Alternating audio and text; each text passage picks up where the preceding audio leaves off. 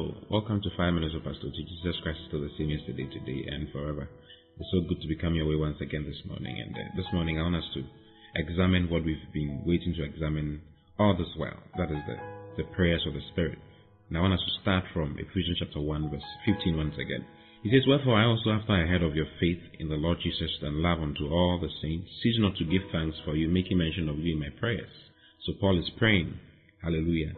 So these are prayers you can pray for yourself. "That the God of our Lord Jesus Christ, the Father of glory, may give unto you the spirit of wisdom." Says, I pray that the God of our Lord Jesus Christ, the Father of glory, may give unto you the spirit of wisdom. Now, this is very important. It means that the spirit of wisdom is something that can be received on a continual basis. It says, I pray that he may give unto you the spirit of wisdom. So if you are praying for yourself on a daily basis, you can be rest assured that the spirit of wisdom will be working in your life as it's supposed to. Now, I want us to examine the word wisdom. Okay? Wisdom. The word wisdom is Sophia. Sophia. And it means broad and full intelligence. God wants you to be full of broad and full intelligence. Then it is use of the knowledge of a very diverse matters. The wisdom which belongs to men.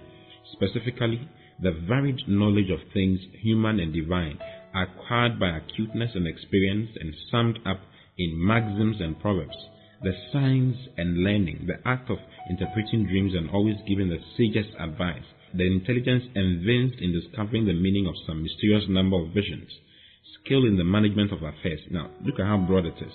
Skill in the management of affairs, devout and proper prudence in intercourse with men, not disciples of Christ, skill and discretion in imparting Christian truth. Hallelujah. The knowledge and practice of the requisites for godly and upright living, supreme intelligence such as belongs to God. Hallelujah. You see, he's talking about varied kinds of wisdom. Wisdom that goes along a very broad spectrum. Scientific knowledge, scientific wisdom. In other words, God wants you to be filled with wisdom concerning how to do everything. Wisdom concerning how to live a good family life, how to get married, how to raise your kids. God wants you to be filled with that kind of wisdom. So he says, I pray that the God of our Lord Jesus Christ, the Father of glory, may give unto you the spirit of wisdom.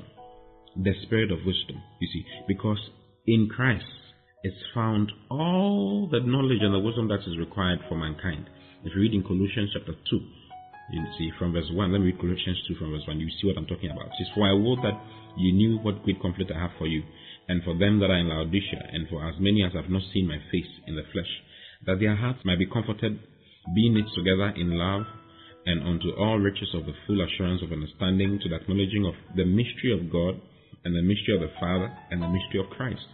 Then it says, "In whom," he's talking about Christ now, because the last statement that was made was Christ. It says, "And in whom," in Christ, "are hid all the treasures of wisdom and knowledge." All the treasures of wisdom and knowledge. The word wisdom here is Sophia once again. And the word knowledge here is gnosis, that is scientific knowledge. It's possible the Spirit of God can fill you with wisdom concerning how to live life. You see, on every side, how to manage your business, how to raise your kids, on every side of life. You see, how to succeed on every side of life. That is what God wants for you. So I pray that you might be filled with this kind of wisdom, the spirit of wisdom. There's a spirit in charge of this particular wisdom, this particular insight, Sophia. Hallelujah. Management, an ability to manage, an ability to get things done, the ability to be strengthened to do what you have been sent to do, the ability to be the best on the job. It means that God is interested in your work. God is interested in your marriage. God is interested in your kids. God is interested in every single thing that has to do with you. And God is interested in filling you with wisdom, with making you a sage, a wise man to deal wisely in life. Oh, hallelujah. It says, I pray. I like it. It says, I pray that the God of our Lord Jesus Christ, the Father of glory, may give unto you the spirit of wisdom. I'll pray that for myself continuously, every single day. Pray that for yourself. I'm filled with the spirit of wisdom. I'm filled with the spirit of Sophia. Wisdom on every side. Wisdom, broad and full intelligence. God wants you to be intelligent. Hallelujah. In your academics, God is interested in filling you with wisdom concerning academics. Hallelujah. I like this. I think I can talk about it the whole day. Filled with wisdom. I'm filled with wisdom. I'm filled with the spirit of wisdom on every side. Wisdom on every side. Wisdom to produce results on every side. I see you filled with wisdom. I'm praying this for you as well. I see you filled with wisdom on every side. Wisdom as to how to handle your academics. Wisdom on handling your family, on handling your wife, your husband. Wisdom in handling your children, helping them grow in the way that God has called them to grow. Wisdom on the job, for you to be excellent on the job. God wants you to be excellent on your job. Hallelujah. I pray that you might be filled with the spirit of wisdom today on every side of your life. In Jesus' name. I love you. I'll see you tomorrow again. God bless you. Bye-bye.